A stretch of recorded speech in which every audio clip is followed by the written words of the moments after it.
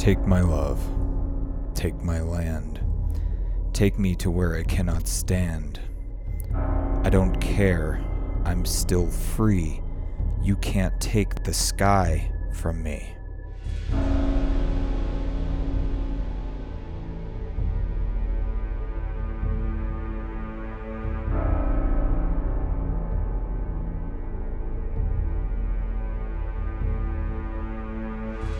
Take me out to the black. Tell them I ain't coming back. Burn the land and boil the sea. You can't take the sky from me. Leave the men where they lay. They'll never see another day. Lost my soul, lost my dream. You can't take the sky from me.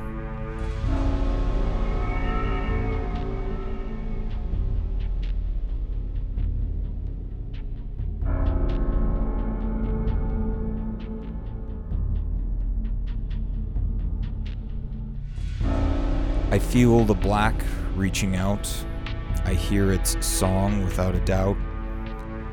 I still hear and I still see that you can't take the sky from me.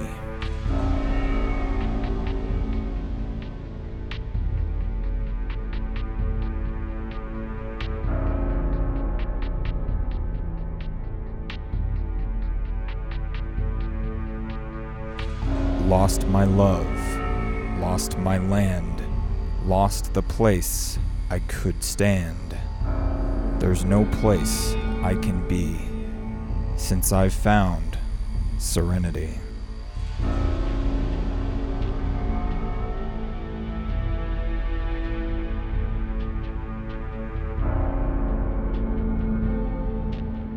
And you can't take the sky from me.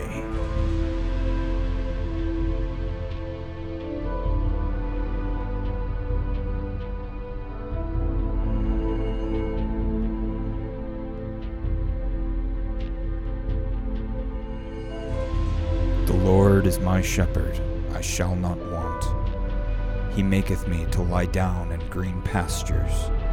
He leadeth me beside the still waters. He restoreth my soul. He leadeth me in the paths of righteousness for his name's sake. Yea, though I walk through the valley of the shadow of death, I will fear no evil, for thou art with me. Thy rod and thy staff, they comfort me. Thou preparest a table before me in the presence of mine enemies. Thou anointest my head with oil, my cup runneth over. Surely goodness and mercy shall follow me all the days of my life, and I will dwell in the house of the Lord forever.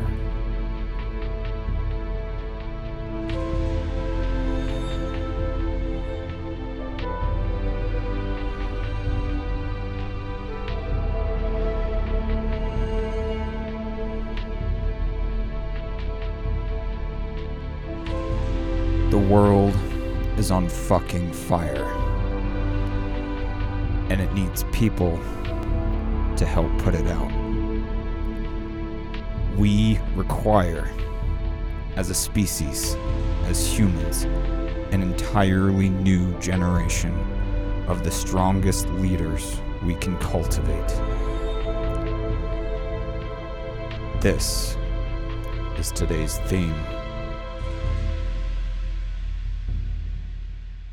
Welcome to War of One. Cool. Here we are. I like that. God, it's great. So here we are. The storm of change is always blowing through the Mindwave universe, and I am invoking the Oblique Strategy card. Today's card. Switch places, trade places. I'm doing the Mad Hatter thing. Fred, the helm is yours. Well, thank you. Welcome to whichever podcast it is on which you are listening to this. I'm Fred, and this will be my front porch. It will be something else in Mindwave, and Robert may want to use this too. I want to introduce someone. I assume everyone knows Jenner. If you don't, you're not paying Hey. attention. But um, this is a unique thing. I have not talked with Robert in it's got to be 25 years.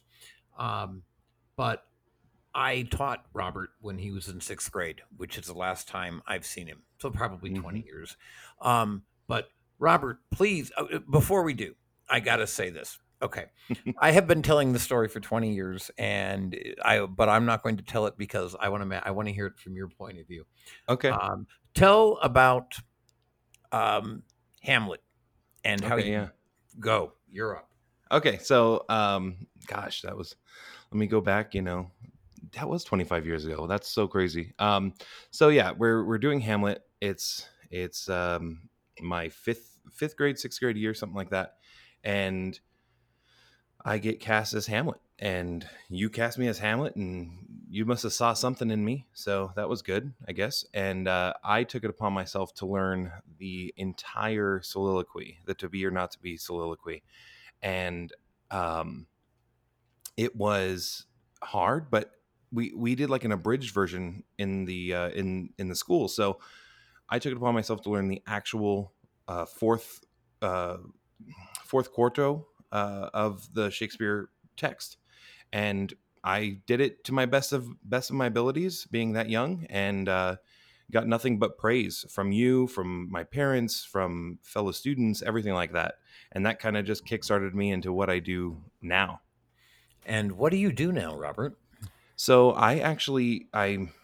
gosh, what don't I do, to be honest? My main passion, of course, is theater.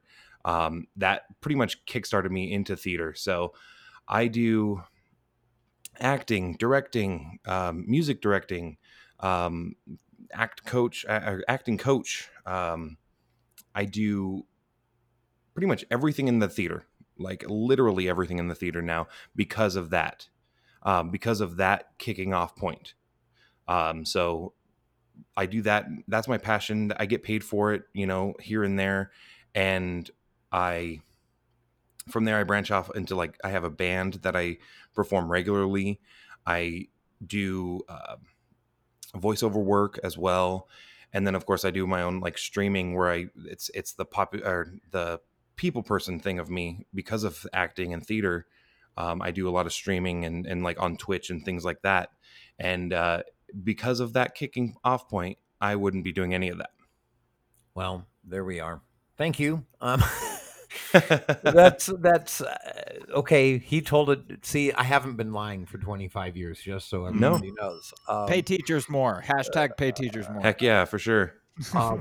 They fucking work. They change lives, kids. Exactly.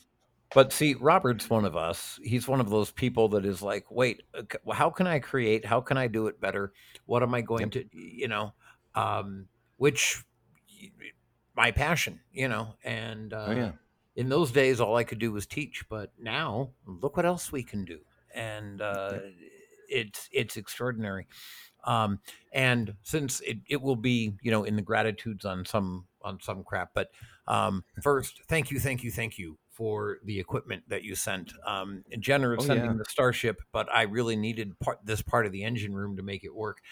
Thank you. It is going to make a huge difference, and I am very grateful. For those who don't know, Jenner is sending me a MacBook Air, which is going to be infinitely more powerful than what I have now. And then Robert sent me the accessories to make the damn thing work. And so thank you, everyone. Of course. Yeah, no, I totally know where you were. I've been there, you know what I mean? And I was like, a couple years back, I'm like, okay, I need this and this and this. And I didn't have a good job to do anything. I couldn't buy things. I couldn't do that. And so I had someone that helped me. So I felt like pay it forward, and do something like that.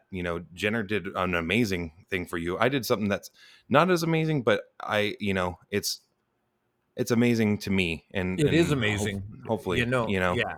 No, it's amazing. There's no debate about this. I'm sorry. Yeah. No, this was awesome. If everybody did this, there would be no suffering in the world. That's the truth. That is the truth. And I mean, it's just being good by your fellow man, honestly, or woman. I mean, fellow person, you know. It's being good by them and knowing that yeah, you might not get it back from that person, but next, 2 weeks later, you might get something from someone else that it's almost like the karma almost, right? Mhm. It's like you do something nice here, 2 months down the line, someone helps you out with your car that broke down, something like that. It's, if everybody, as you said, if everybody did that, this world would be like night and day of what it is now. Yes. Yeah. I fully expect to get lots back, though. I'm just. Oh yeah, Fred, this is an investment. It's not charity. This is an investment, a heavy No, one. I can't wait. I can't wait to see what you can do with that. Oh Honestly, my God, none of us can. We're all just like counting the fucking minutes until he gets this thing. I've been listening to some of the older episodes of your podcast, and I'm like, I just can't wait to hear like what your brain's gonna do. Yeah, thank you. And please don't listen to the old things. I'm very. Oh no, I listened to that pilot and I loved it. God, it's 9 minutes of. I mean, no audio quality at all. The cheesiest fucking music anybody. Hey, by the way, you're old enough. I can say "fuck" in front of you. Yeah, we can all say "fuck." It's fine. There we go. I'm sorry. Fuck is allowed on this channel. Yes. Oh yeah. Fuck yeah. But I mean, I look at that and I liked my ideas. That was fine, but I didn't know how to do this yet. And I'm better than I was and nowhere near as good as I'm going to be. One of the reasons I'm excited as hell about getting this equipment is the last episode I did a thing with Huck Finn, and then what a bitch it is getting unemployment in Arizona. Huck Finn is Pap's rant, and then the second half is my rant against the government. Gotcha. Yeah. And I want to do the second. It's an open letter I wrote to Arizona's senators, Kirsten Sinema and Martha McSally. And I want to make a video out of this with all kinds of footage. And I'm going to be working on it for the next 36 or 48 hours. But it's going to eat my machine. I mean, it is going to make lunch out of my computer. And I am going to invent curse words that you never heard before when I have it all set and then something crashes, because that's what's going to happen. And when I get the new machine, it's like, oh no, I want to make this video. Give me an hour. All right, make it 2 and I can make it really cool. And that's going to make all the damn difference. Give somebody, give artists their tools and leave them alone and let them create, and things are better. Man, if I could do that, that would be amazing. Yeah. Like, oh man, there's so many things that I want to do. Like, I do a lot already, but there's so much more that I want to do. Like, I have such a creative mind.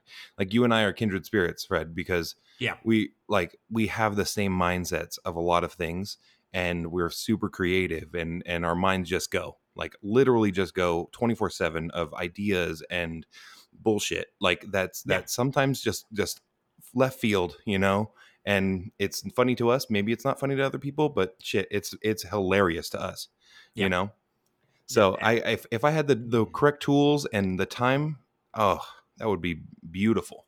Yeah. And and that's actually how Jenner and I became friends, is that he is also, that way, in that your brain is always, for example, if you ever get a chance, I don't know if you've ever heard it, but you ought to listen to Horace's Final Five just to see what can be done when you have really hot shit equipment. When Jenner and I first got to know each other, he listened to about 5 minutes of my version of The Most Dangerous Game, and he said, oh shit, he understands, he gets it.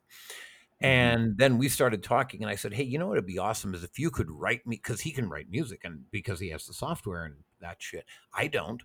And I said, hey, it'd be awesome if you could write me a soundtrack for this story that I'm going to do for my 50th episode. Big deal for me. He didn't just write me a soundtrack. He, did an entire soundscape. You don't want to listen to it without your headphones on. I mean, you need the head. It's like, the Pink Floyd of podcasts. Okay. Yeah. And it's an experience. It's not just a podcast. It's an experience. There you go. Yeah. Nailed it. But that's how Jenner and I became really close, is that, and the thing is, had I paid like Sony Pictures $100,000 to do this, it wouldn't have been any better and probably not as good. And this was nothing about money. This was, oh, wait, let me do this. This is so cool. Mm-hmm. I'm turned on by, let me make this. Like for the last several days, we've been passing back and forth my latest episode. But wait, it's already on Patreon. Who the hell cares? We can still do some more. It goes up on Anchor tomorrow night, so that it's on all the apps. And so he added another sound layer that I needed. And it's like, yeah, you do it because you want to. You do it because you want to. And Just make it just a little bit better. Oh Yeah. yeah. This is everything that we make together is my new favorite thing, but this one is really fucking special. Oh, that's wonderful. This is next level shit, and it's gonna hit hard, but it needs to. Oh yeah. You know, you got so much in there about, you know, like the value of teachers and like what the fuck happened to our education system. That we're not even allowed to teach classic literature to kids anymore, you know, like have them perform Shakespeare. The first half is intense and is going to challenge the listener in ways that they need to be challenged.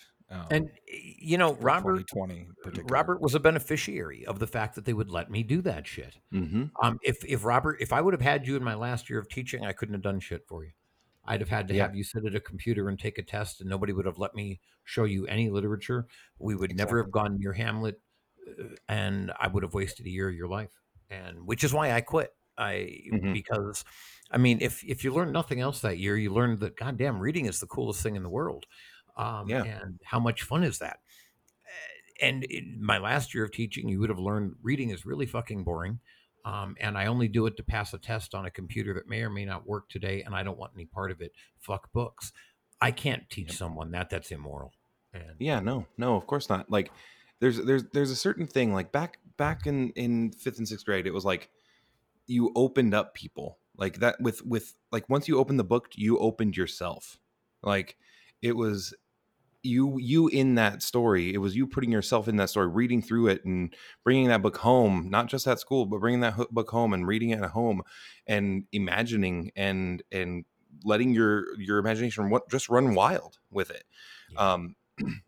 Nowadays, like I've got my godson who's in 2nd grade, and they're reading small books, right, and things like that, and I'm like, they're learning computers like already, and I'm like, wait a second, I didn't learn a computer until like 7th grade, 8th grade, you know, things like that. I'm like, I understand computers are great for the world, like we all need computers. We wouldn't be doing this right now if we didn't have a computer, but it's like, let them live first, you know, let them live their life first before you go and spew this electronic shit down their throat. Let them get their imaginations like going first, because then when they get to a computer, they can let that imagination run extremely wild, because with a computer you can literally do anything you want, like pretty much, you know.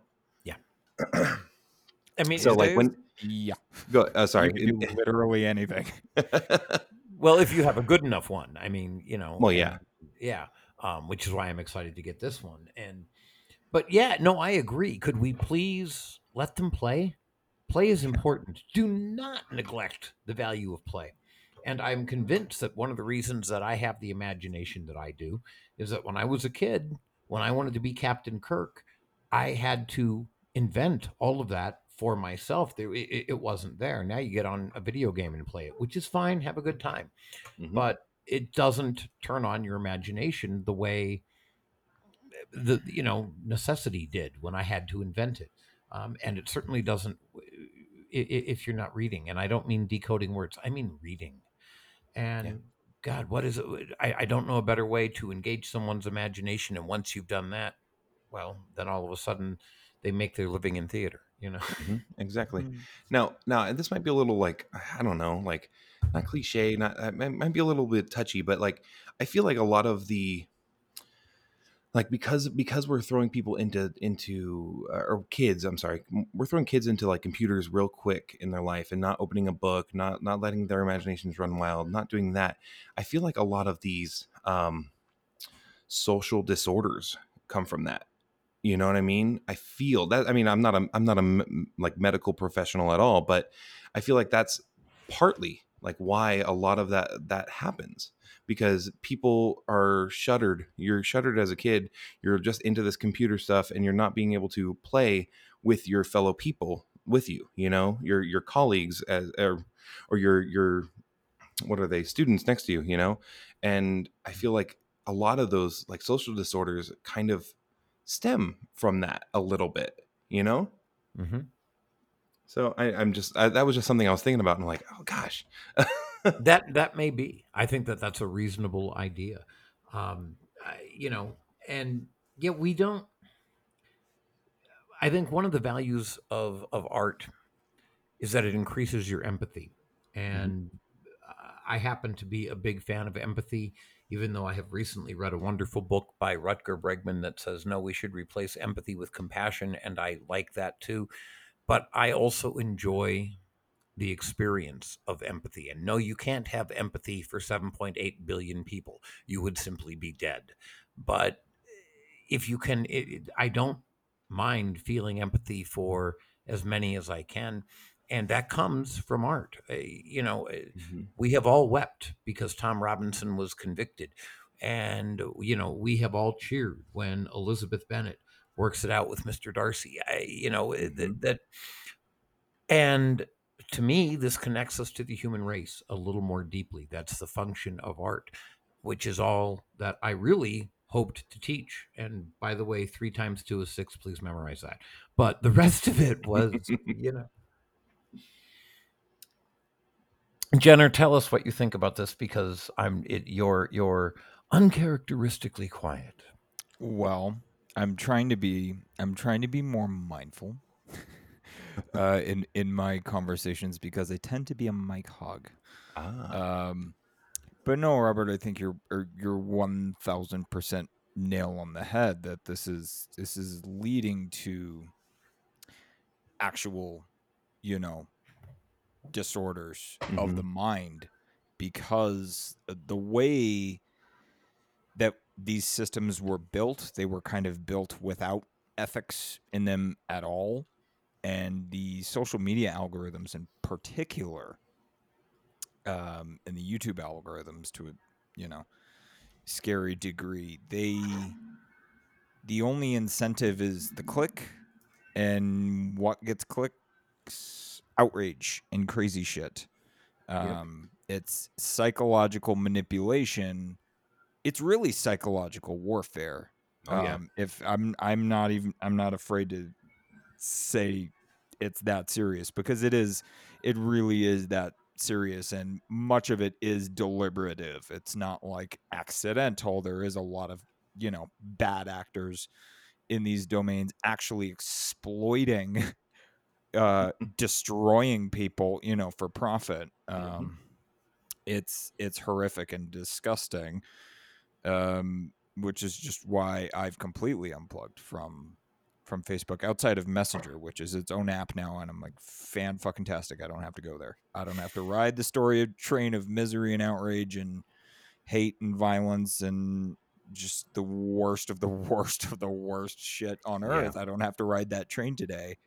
And maybe I can focus and do some dishes and hang out with my dogs and make some art, because And isn't that what it's all about? Oh yeah.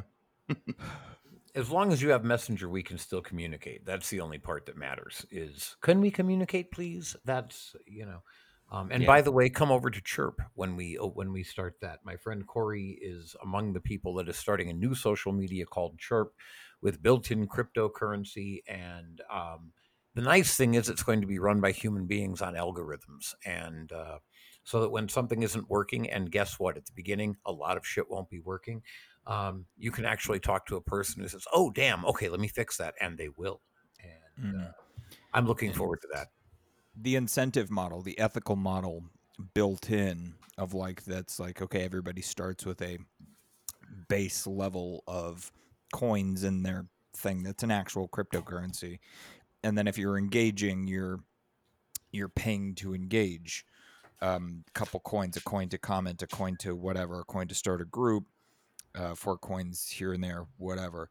You have a limited amount of coins. They track to actual currencies, so it changes how people interact. Nobody's if somebody had to pay me $4 to come on my page and be like, "Fuck you, retard! You're so stupid. You're mentally ill. Why don't you get on some fucking meds?" They would have to pay me $4 to do that. Which is okay with me. in this type That's of model. totally fine. Yeah, And I'm like, please, sure, buddy. And then all of the wealth that's created from this is by design distributed. Half of it, I think the 50-50 model, half of it's distributed among the content creators. So imagine if the shit that's happening on Facebook now with all the political posts and stuff like that. Imagine your original, if someone did that on your page, you'd get paid so much money on Chirp. Yeah, that's it. And that's well, because I would just troll trolls for a living. Exactly. But I have a feeling the real trolls are not going to last long on Chirp. I don't think. Yeah. They'd actually have to pay money. Then we find out who the real trolls are in the world, though. Yeah. No, absolutely. This was brought up. Oh God, it was brought up earlier in that live stream. I think that you had with Corey February. Yeah. They were talking about actually removing the anonymity, verifying people's identities in a certain way, taking away the anonymity from it would actually resolve a lot of it, because people become fucking monsters when they feel like they're under a bridge and nobody can see them. Oh, I'm gonna be spooky down here, nobody can see who I am. But if there was kind of a kind of blue check mark level requirement for no, if you want to be taken seriously, prove you're an actual fucking human being, I think there is definitely an argument for that. We have already gone all over the place, but it should reshift ever so slightly back towards the center, which is actually what almost all of the episode has been about in some way or another. Robert, did you notice the name of the episode? I didn't actually. It is in the URL. Oh. Master Builders? There we go. Yes. There we go. Okay, so you understand the reference. Mm-hmm. I don't know if you do. Good. You've seen the Lego movie? Not everyone has seen the Lego movie. I just watched it for the first time last I just night. made him. I bullied Fred for months. I'm like, you have to watch the fight. If you want to understand my creator ethic and why I get so passionate about this shit, watch the fucking Lego movie. And actually, that was the first time I have watched anything since Picard ended in February or March, I think. That was the last time I watched Picard, which was the first time I had watched anything in years, and I haven't watched anything since. So I watched the Lego movie. But have you seen the Lego movie? I've seen most of it. So I watched it with my godson and stuff. So okay, I haven't watched Jenner, all of it. take him through it. Jenner, take him through it. Yeah, give me the crash course. And while you do, I'm going to as an adult. Okay, it's not a kid's movie. And while you do that, I got to get some further. Take him through the Lego movie. I'll be right back. Okay. I don't want to synopsisize it. I think the underlying message is what is important, which is the main character's essentially just a nobody. He's a cog in the machine. He's a construction worker. You're just here to do this. Just follow the instructions. Do this. Do that. Build this. Build that. Exactly how we want it.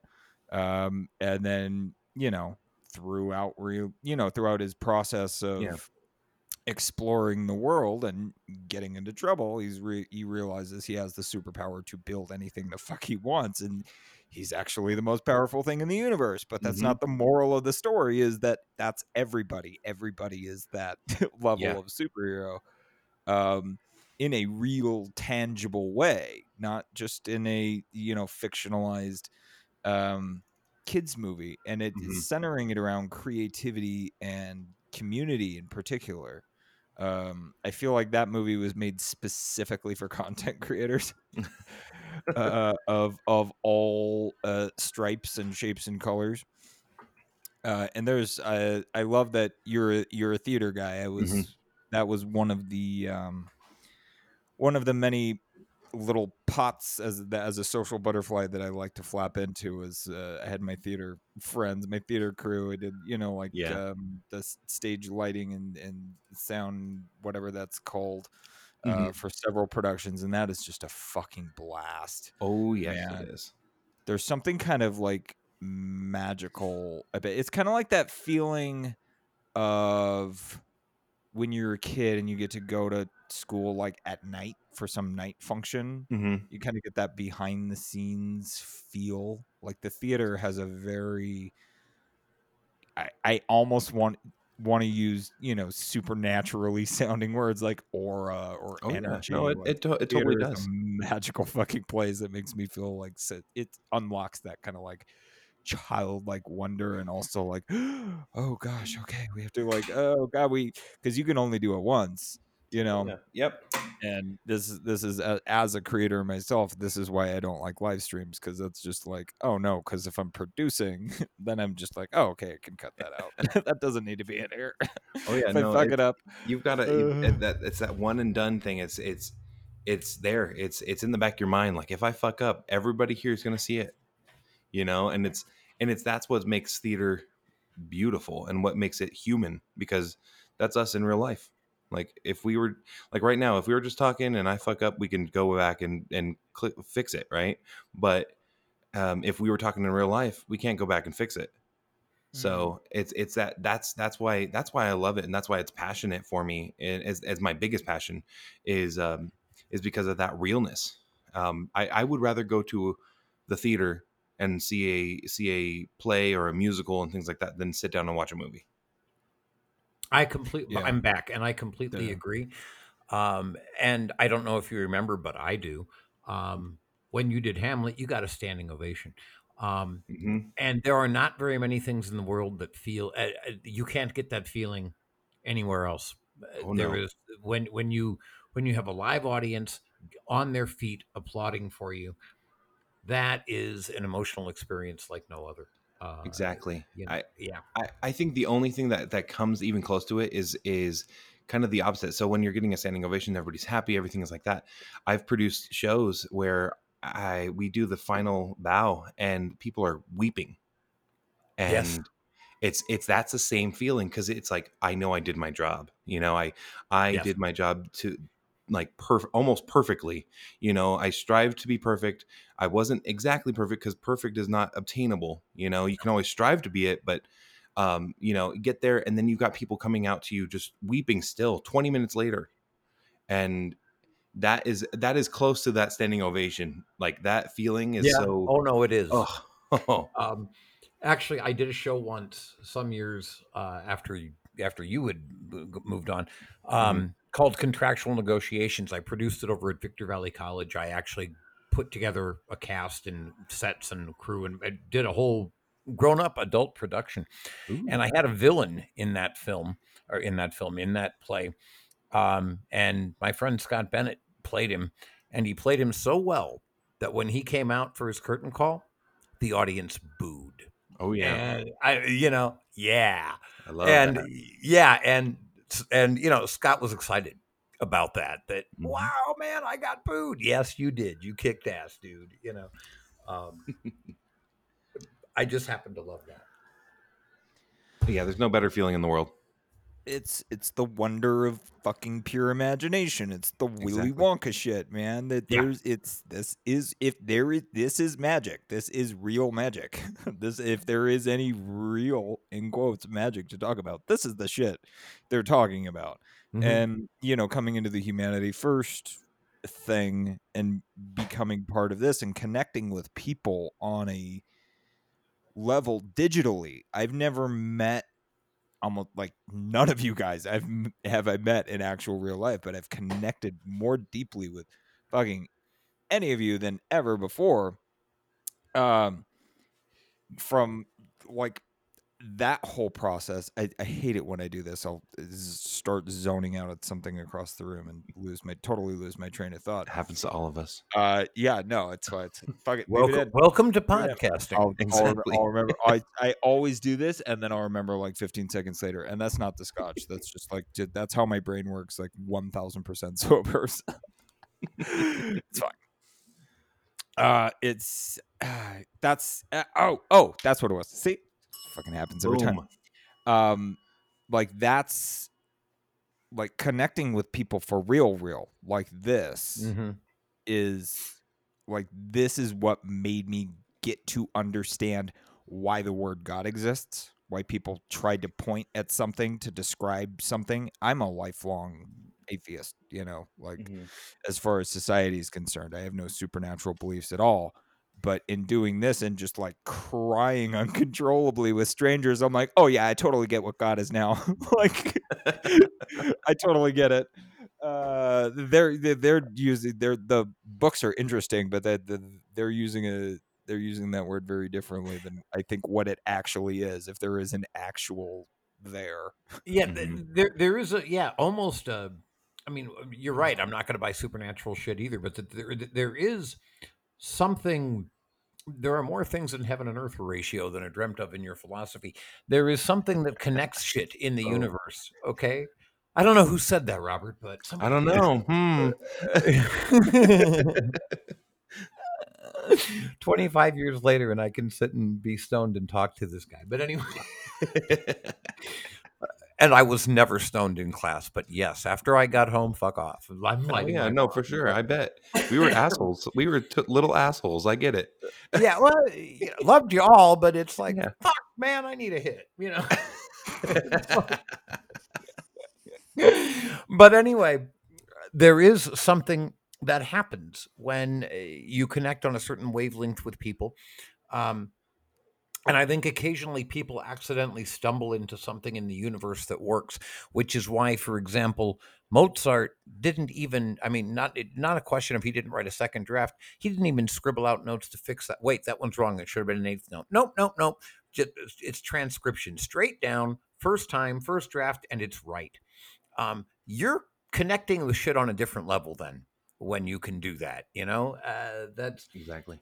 You're understanding something that we mere mortals cannot.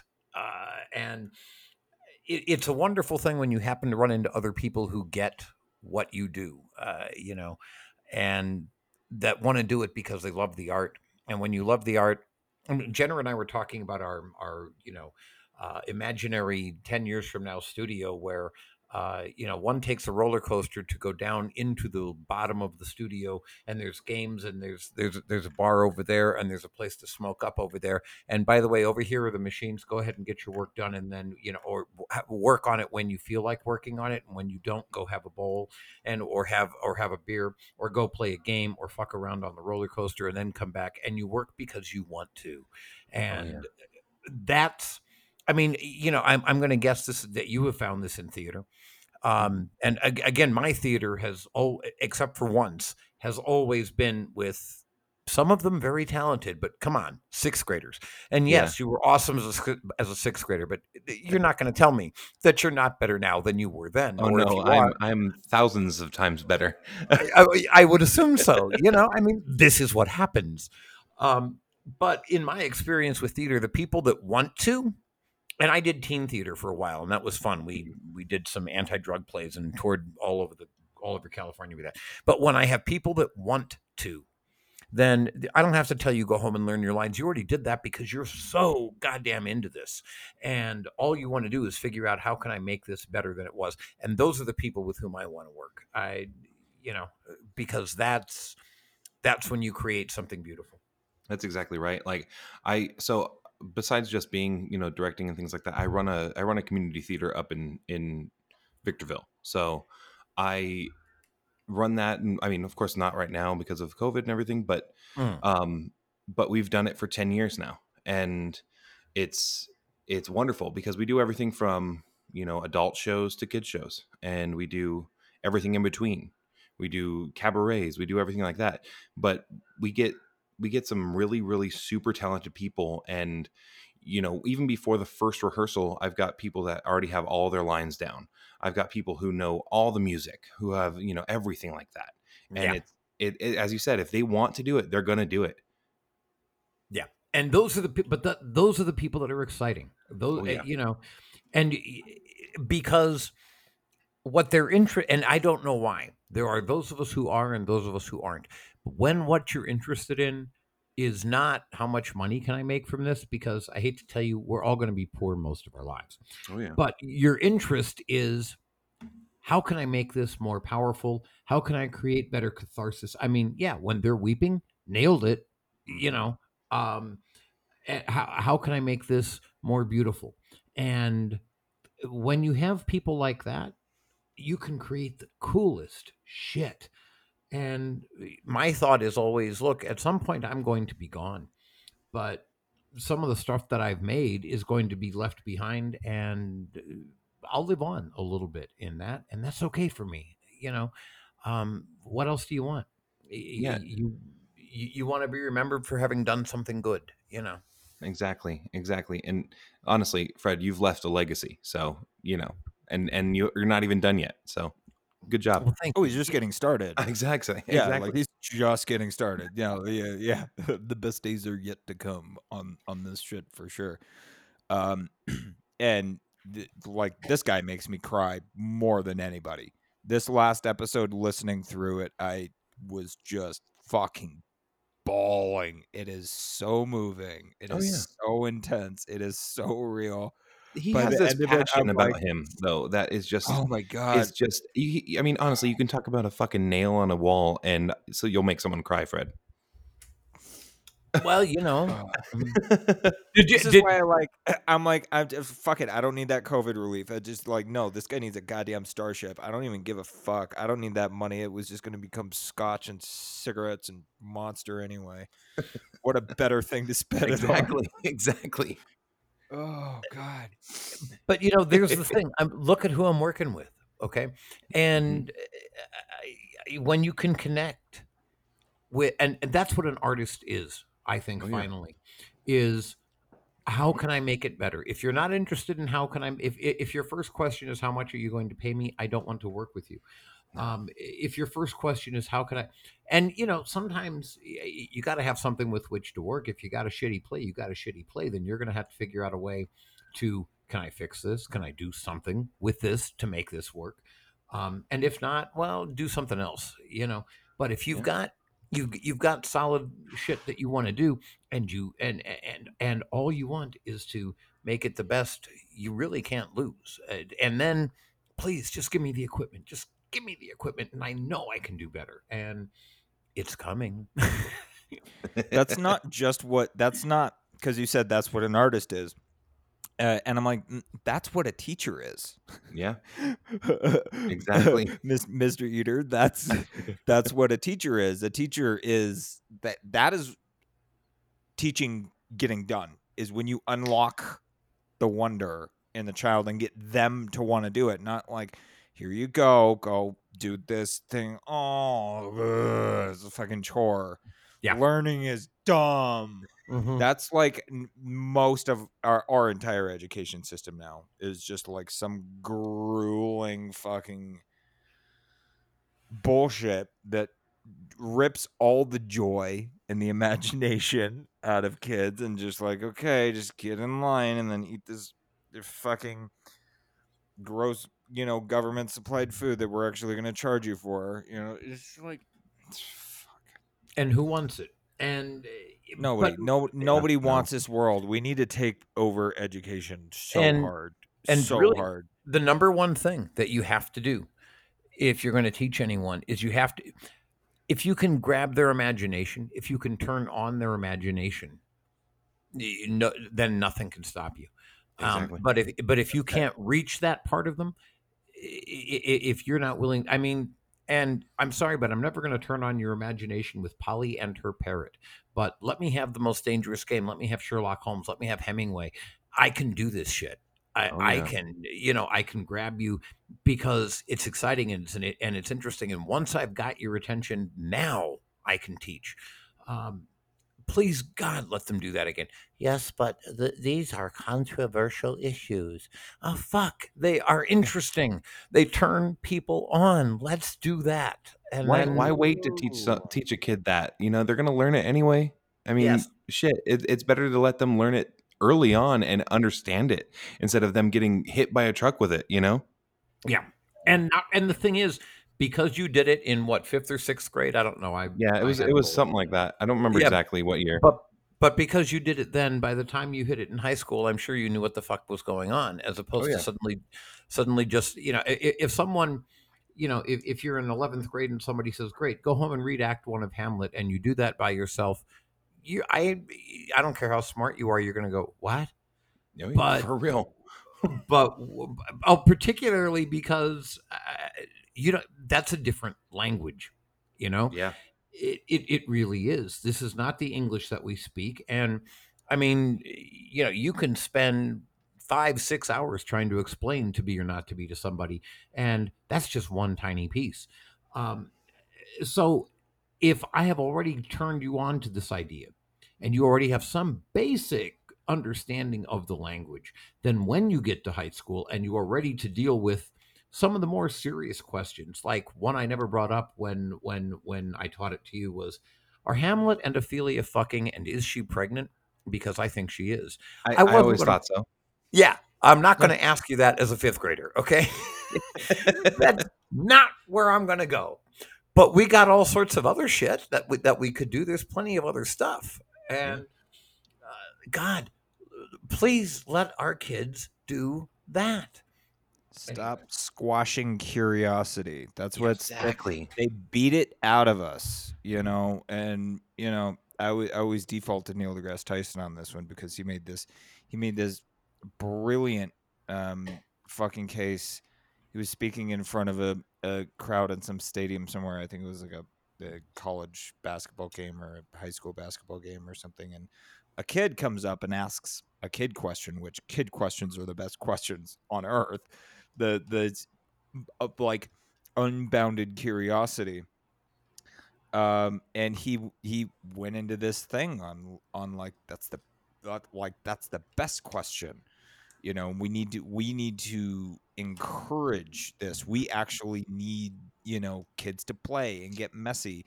When a kid is pulling pots and pans out of the cupboard and banging on them, yes, that's annoying. You go stop that, don't do that, you're making a mess. So but really what's happening there is that's an experiment in acoustics, and for the kid. They're discovering the world for the first time, and they beat that out of us. As a culture, we beat that out of our kids, and that is a moral failure on an unthinkable level. The amount of creativity that we have squashed out by this backwards puritanical bullshit. And if you need an example of like how this shit goes wrong, like have you ever met like let's say a Mormon who just lived in their tiny little like teeny tiny Tinkertown with their one little book and their one little version of reality coming out into the world for the first time, and like today, like this day and age, going out into the world and seeing a black person for the first time and going, holy shit, like that is sheltering. There was a point there to talk about helicopter parenting. Oh, we gotta protect our kids from the world. It's like, well, you are preparing them to be fucking crushed by it. You know that, right? By taking away all of their power, all of their imagination, all their creativity, all of their strength, by not allowing them to skin their fucking knees. And this is a more deeper philosophical thing. I'm not getting like crunchy, like, yes, the soil microbiota are great. This is the best immune system. Go suck on a lemon and drink some fucking cayenne. Whatever the hippies are saying, like charge your butthole with sunlight. Go walk barefoot in a fucking grassy field to absorb negative ions to the earth. They say all kinds of crazy shit along this lines. It's like, no, that's the best medicine. No, there's a real fucking thing here that more people need to be standing up and fighting on this very loudly and firmly and saying like, no, this is not okay. What is happening here on a fundamental basic human level is not okay. It's backwards. It's ignorant. And it's I mean, I keep saying puritanical, but it is like that, just kind of like backwards. I don't have a better word. Well, Anita Thesaurus teacher. When you say the puritanical thing, what comes to mind, of course, is the Puritan work ethic, which I think was, a bad idea 600 years ago, but a worse one now. Oh yeah. And the idea that, school now has to be about, I'm going to prepare you for a life of work. And no, I don't want to prepare you for that. I want to prepare you for a life of excitement, adventure, imagination, thoughts, ideas. And you have to wonder how many of us are actually stifled geniuses. Because look, I have to go to work, I have to make money so that I can. And you do, yes, this is the world in which we live. Damn right. I'm afraid you're going to have to go to work. You're going to have to make enough money to pay the rent. Sucks. Um, how many people, how many great artists are sitting there?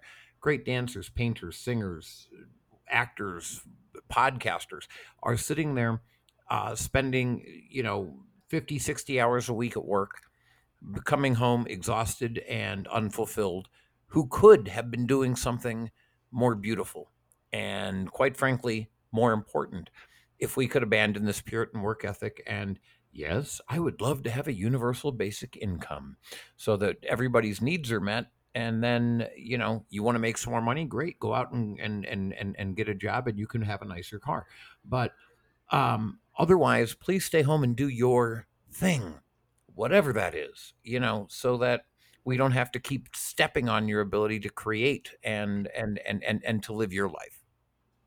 It's the Plato's cave thing. I mean, Mm-hmm. we kind of force generationally, we just pipe people into Plato's cave and then go, no, don't go out there. Yeah. Don't go out into the sunlight and realize that you actually have something to like do. You can actually like be a leader on something, create something new instead of just sitting there and staring at the shadows on the wall. What a fucking miserable life. Yeah. To be manufactured to play a tiny role as a little cog in a big machine that just makes billions upon billions of dollars for a tiny handful of assholes just so that you can afford to fucking eat and have a roof over your head. And you always wonder, why do you need $1 billion exactly? Because I mean, you can't spend all that. Yeah. No. You know, and I don't think that when you are making $15 an hour that you really need to be donating lots of money to other people, because hey, you're going to have to be able to pay rent, you're going to have to be able to eat, and if you're like me, somebody's going to have to loan you some money so you can go get an ounce because I mean, Yeah. but when you have $1 billion, I mean, You better be building fucking rocket ships For yeah, real. and trying to get us to Mars. Yeah. or end homelessness. I mean, or Bill and Melinda Gates Foundation, another great yeah, example. right. They've done amazing things with their billions. Oh yeah. Yeah. You know, and this is a cultural thing. This is largely just a cultural thing. That if we made,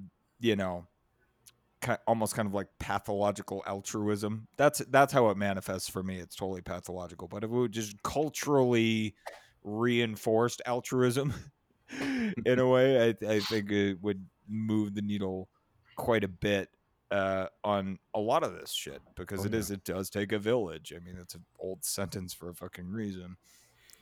Yeah, and one of the things that we try to do occasionally as a government, and then it keeps getting shut down, and I'm damn near lost as to why.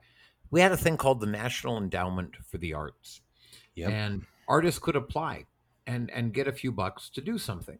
And I mean, it's like a penny out of your paycheck, okay? But no, I'm not spending money on that because I don't like their art. Yeah, well, first off, who made you the judge of what is good art? Second, Yeah. good art is what makes you have a healthier society then. And Exactly. we invest next to nothing in it. God, please let us. We invest. I think last I did the back of the napkin calculation. We invest like $2 billion. We spend $2 to $2.5 billion a day on the military. Can you imagine what we could do with like $2 billion in arts fucking funding like every year. Do you guys like get what I'm saying? And I mean, like, look at NASA. NASA, I think now is 0.48% of the national budget. That's less than half a penny on every dollar. Yep. Imagine if we just made that a full penny and just said, okay, NASA can have a whole penny. We'd be on fucking Mars. Do you guys understand now? No, it's so true. Oh God, so frustrating. So frustrating. That's why we just gotta shine light on this shit and rip people from the tracks of the story train of misery, save them, and get them to be heroes of light to fucking help us with this shit. Because we gotta save the goddamn world or die trying, and we have to believe that we can do it. We have to reject the idea that was beat into us when we were kids, most of us. The handful of us who made it out of that meat grinder intact, we have to tell these people to believe. Believe. I know that sounds like a cat poster, but it's true. Okay, we're all going to jail for Morgan Freeman here, but cool. I don't know how the levels were on that. A little low, but that's okay. And if you're going to remix, then I'll boost it in post. Yeah, that's dude. Yeah. I didn't want it to come through too loud and be jarring and be like, "What the fuck?" Because I know you're both wearing headphones, and I did that blind. I went to YouTube and found it and clipped it. It's a great line. Yeah. Guys, it sounds like a cat poster, but it's fucking true. Yeah, right. Well, if we're all going to jail, make it loud enough that it was worth it. So exactly. All right, I've got it at 54 minutes and 15 seconds, and 60 minutes is as long as I have gone in a long time without a nicotine fix and beating people to a pulp. But I think I'm very proud of what we have here tonight, and I'm very excited about first time in 25. Oh, one other thing while I have you here, and it's a tiny little thing, but it recurs in my head every once in a while. Didn't you at some point as a grown up actually do something with that stupid thing, the holiday mouse? So yes, I did, and we did a holiday kids camp, and we took a week out of a kids holiday break, and we put them through the rigors of an acting class, and we had people, kids of all ages, and we ended up producing the holiday mouse for about I think there was like 80 people that came Awesome. to see it. Yeah, it was wonderful. And it was great too, because we got to we double casted it with kids. We had that many kids that were excited about it, and and it was just fun. It was something to get the kids started into theater. And what a better way to do it. It's a very easy read, and it's funny, and it's just perfect for that sort of thing. Well, it gives you a chance if you want to, if you have some actors that really want to screw around, Dr. What the hell is his name? Ziegler or something. Yep. These are fun parts if you want to screw around. Exactly. And Jenner won't know, but the Holiday Mouse is something I wrote, I don't know, 35 years ago. And it's a stupid little Christmas play for kids. And we have it, we because in those days you had to be very careful about no Christmas stuff, no church and state, which is great. I'm up for it.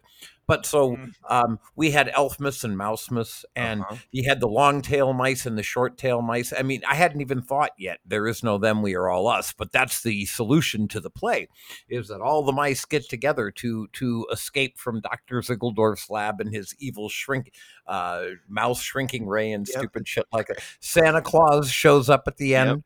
There are stupid Christmas songs in it. I think even the narrator even has a song too. It's you break the fourth wall and everything. There's literally everything that if you could have fun with in theater, it's in that play. Yeah, and it's like 12 pages long or something like that. Yeah, yeah, but I would think kill we're going to if you- need to produce that, Fred, and No. we're going to need to cast kids. I mean, as an audio listening experience. I think gosh. Wouldn't that be let's horror fun? sit for It's Christmas. like a radio show. This That year. would be a ball. Oh, I want to smoke up and do that. That would be so cool. Yeah, we got to cast We got to cast a bunch of kids, man, to do the roles. And we do could it, find them. studio mics, or I got a field recorder we can send out. That would be a ball. Yeah, Yeah. But it's cool because I direct music and everything. What did you play Dr. Ziegeleldorf in that? I don't even know. So what the I hell played Michael in. Oh, okay. So we did it. Oh gosh, we did it both years. So fifth and sixth grade. We did it both years. I was Michael in fifth grade, and then I was the narrator in sixth grade. There you go. Okay, and but it's pure fun. And it was something that and honestly, I sat home one night, got stoned, and said, "Hey, let me do this." Looking back on it now, when I read through it, before we did it, I was all shit. He was totally high the whole time. I really was. Oh, great, Jenner! Nail it!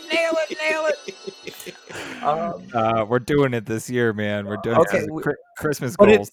But it's cool because I wrote it when I got stoned one night. The kid, little Robert, does this for 2 years. He grows up and he produces it with somebody else.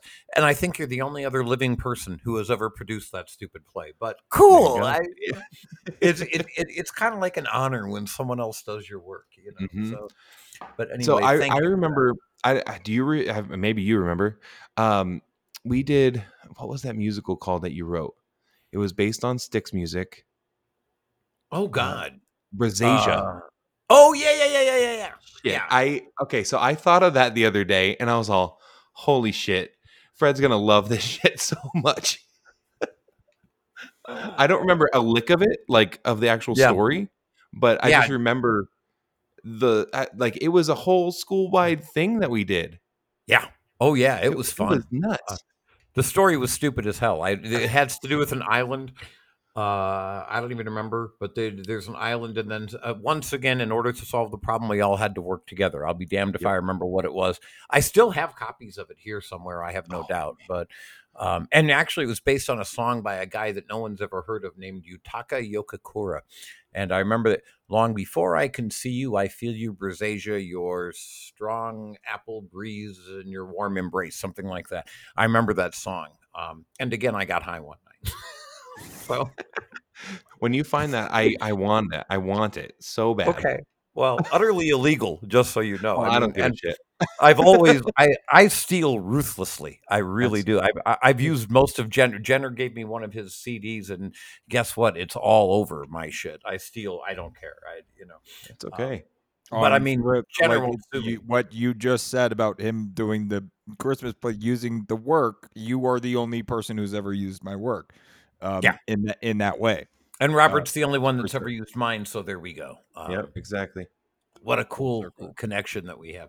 All right, I have to be done, but first off, Robert, thank you so much for the equipment, but thank you for joining us, because this was a kick for me. I really enjoyed this. So honestly, anytime. I love chatting it up, and as I said, us three, we have about the same mindsets. So anytime you want me to chime in on anything, please just let me know, and I'm all up for it. Awesome. All right. Do you have anything you want to plug? Do you have a show coming up or anything that you want to plug? Right now, unfortunately, not really any shows, but I've got like my band. We do we're set up like a bluegrass band, but we do kind of comedy, folk, pop music. It's kind of crazy. We have a guitar, a banjo, a washed up bass, and then barbershop harmonies, and it's like just comedy banter. So it's like the Smothers Brothers, but there's 4 of us. Cool. So we're called the High D Boys. So kind of like the High Desert Boys, but we say that the D is undefined, so people can just wonder what the D is all about. And or that the D actually has nothing to do with it, and you're all just stoned when you're performing. Yeah, that too. Yeah. But yeah, we actually got 2 of our albums on Spotify. So Okay. if you go onto Spotify and just search High D Boys, that's HIGH-D and then BOYS, you can find us doing any songs from like Meghan Trainor songs to Kiss songs, and Cool. everything in between.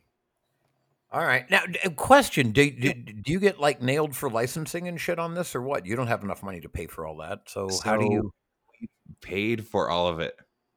Really, you And paid for the rights to the songs? yeah.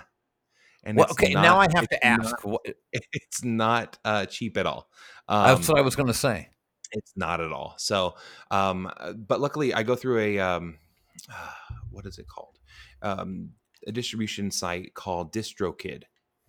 And what they do is they make it super easy to actually get the rights to the right people, Mm-hmm. So I think we pay so much for each time it's streamed.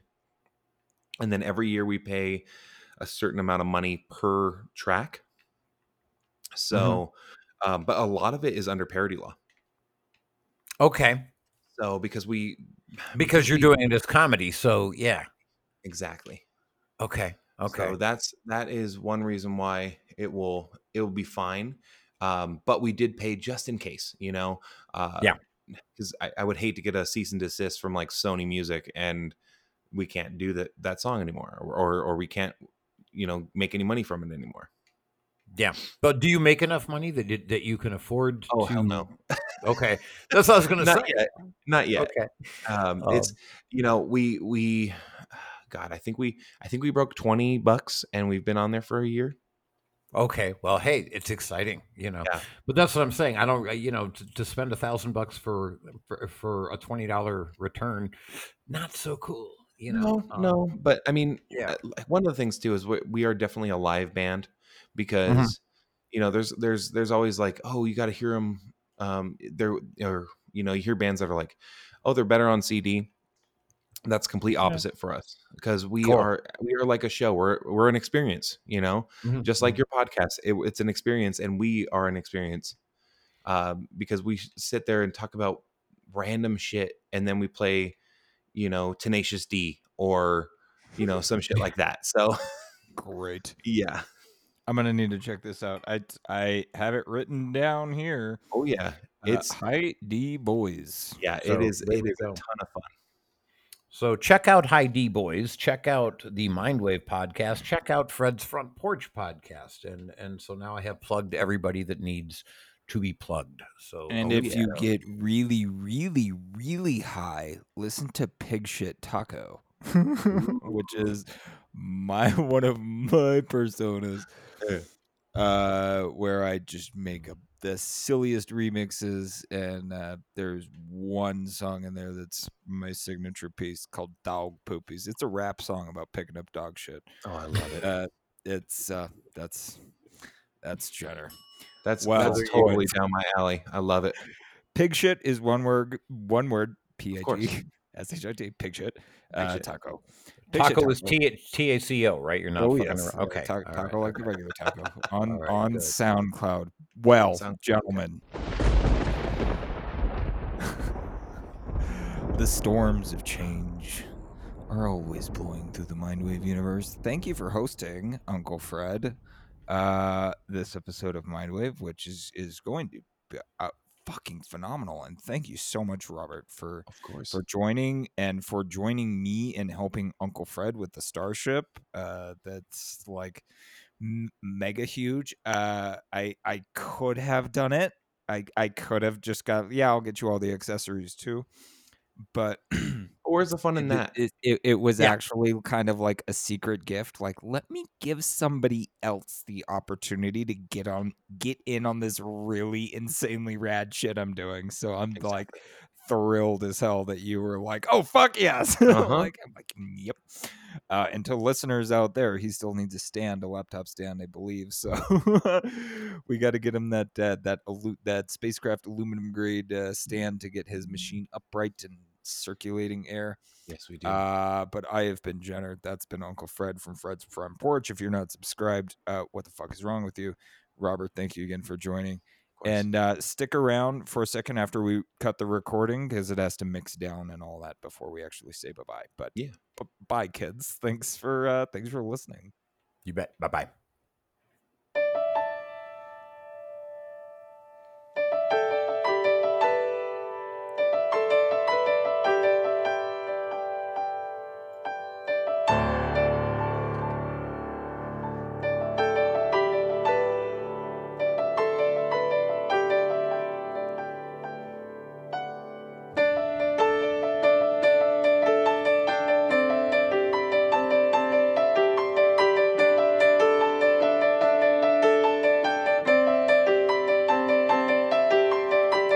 Gunshot goes off in the corner where the old flag lies.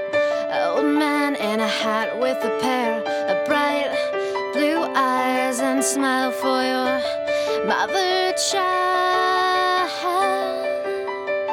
It's gonna make her shine. It's gonna make her.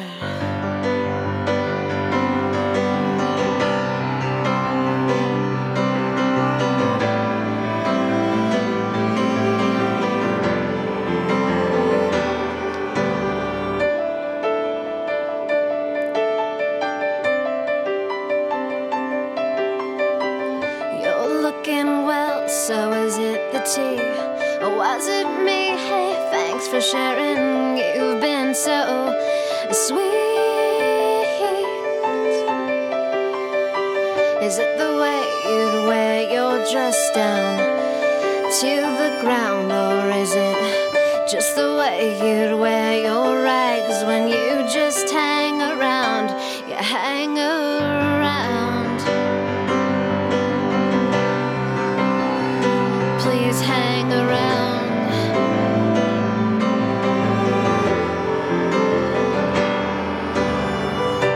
And I won't lie, 'cause I did try to hold on to what I thought was mine. You see, everybody wants to hold you.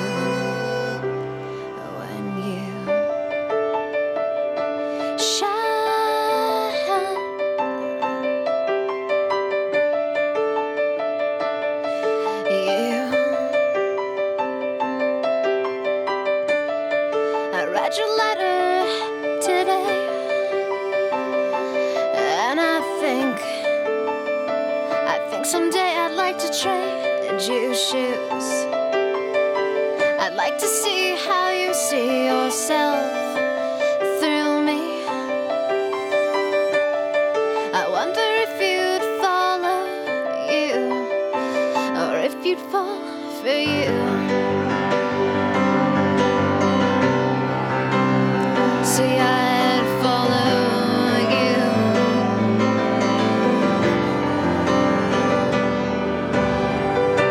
And I won't lie, 'cause I did try to hold on to what I thought was mine. See, everybody wants to hold you. Yes, everybody wants to hold you. Everybody wants to hold you when you shine.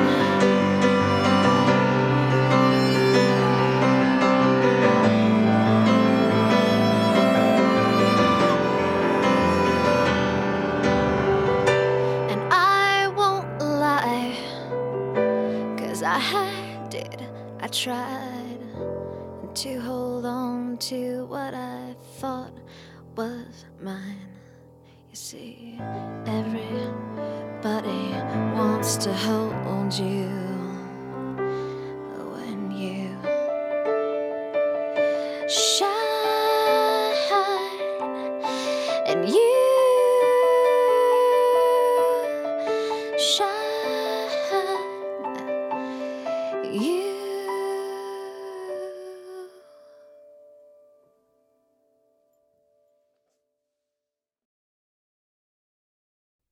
doesn't feel appropriate to follow that with anything but gratitudes.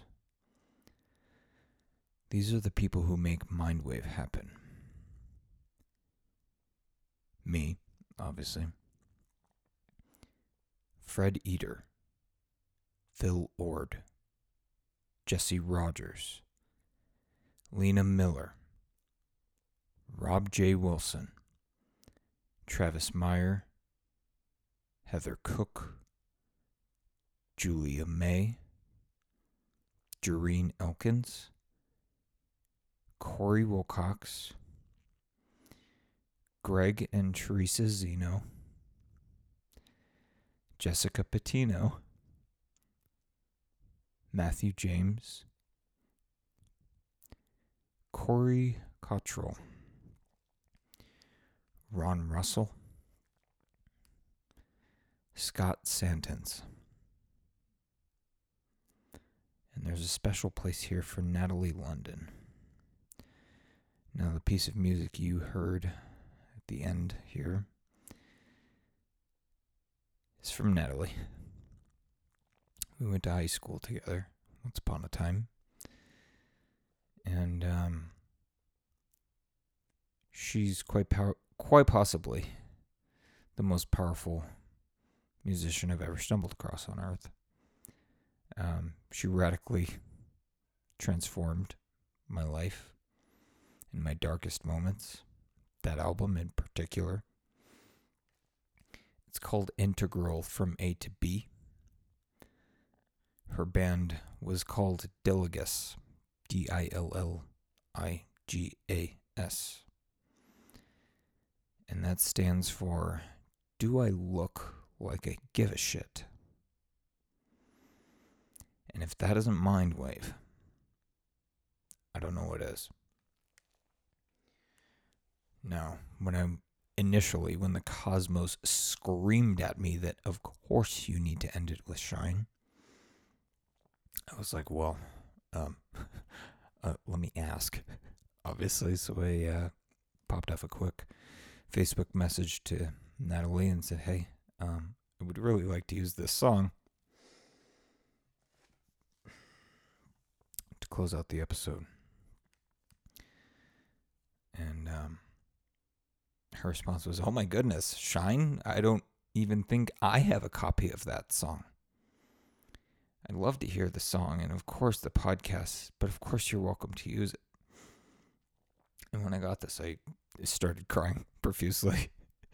And of course I sent my message back like, how do you not have a copy of this? So I Googled it over to her and she goes, dude, what the fuck? This is blowing my mind. You're awesome. What's the podcast about? Also, fuck, my music has changed so much. Didn't know you heard any of it. I heard all of it. And that's really, really special. And Natalie, thank you to the ends of the cosmos for allowing me to end out this episode with that piece. If you hadn't, I would have done it anyway because it's easier to ask for forgiveness than permission. I was totally going to do it anyway, but thank you for giving me your blessing and allowing me to share that with the world. Because I'm convinced it's the best thing you've ever done. No disparagement to the other work. There's something really special there. And thank you for letting me include it. And thank you for responding. She lives on the other side of the world now. She lives in Europe. So from across an ocean, in the middle of the night, while I was drunkily slapping this episode together, totally impromptu, by the way, from the other ends of the earth, she gave me her blessing to say, yeah, of course, share that. I would like to hear it too. I haven't heard it in a while. I don't even have a copy of that.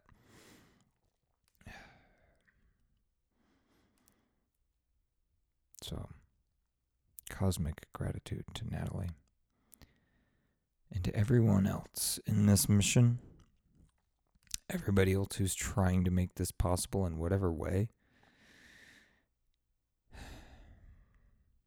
There are too many of you to name, but I'm going to try, however humbly, to start getting a lot better about letting you know how important you are to this story and this mission, which, exploring the human experience, is just scratching the surface. Our goal, if we have one, is to save the world or die trying. I love you. Thanks for listening.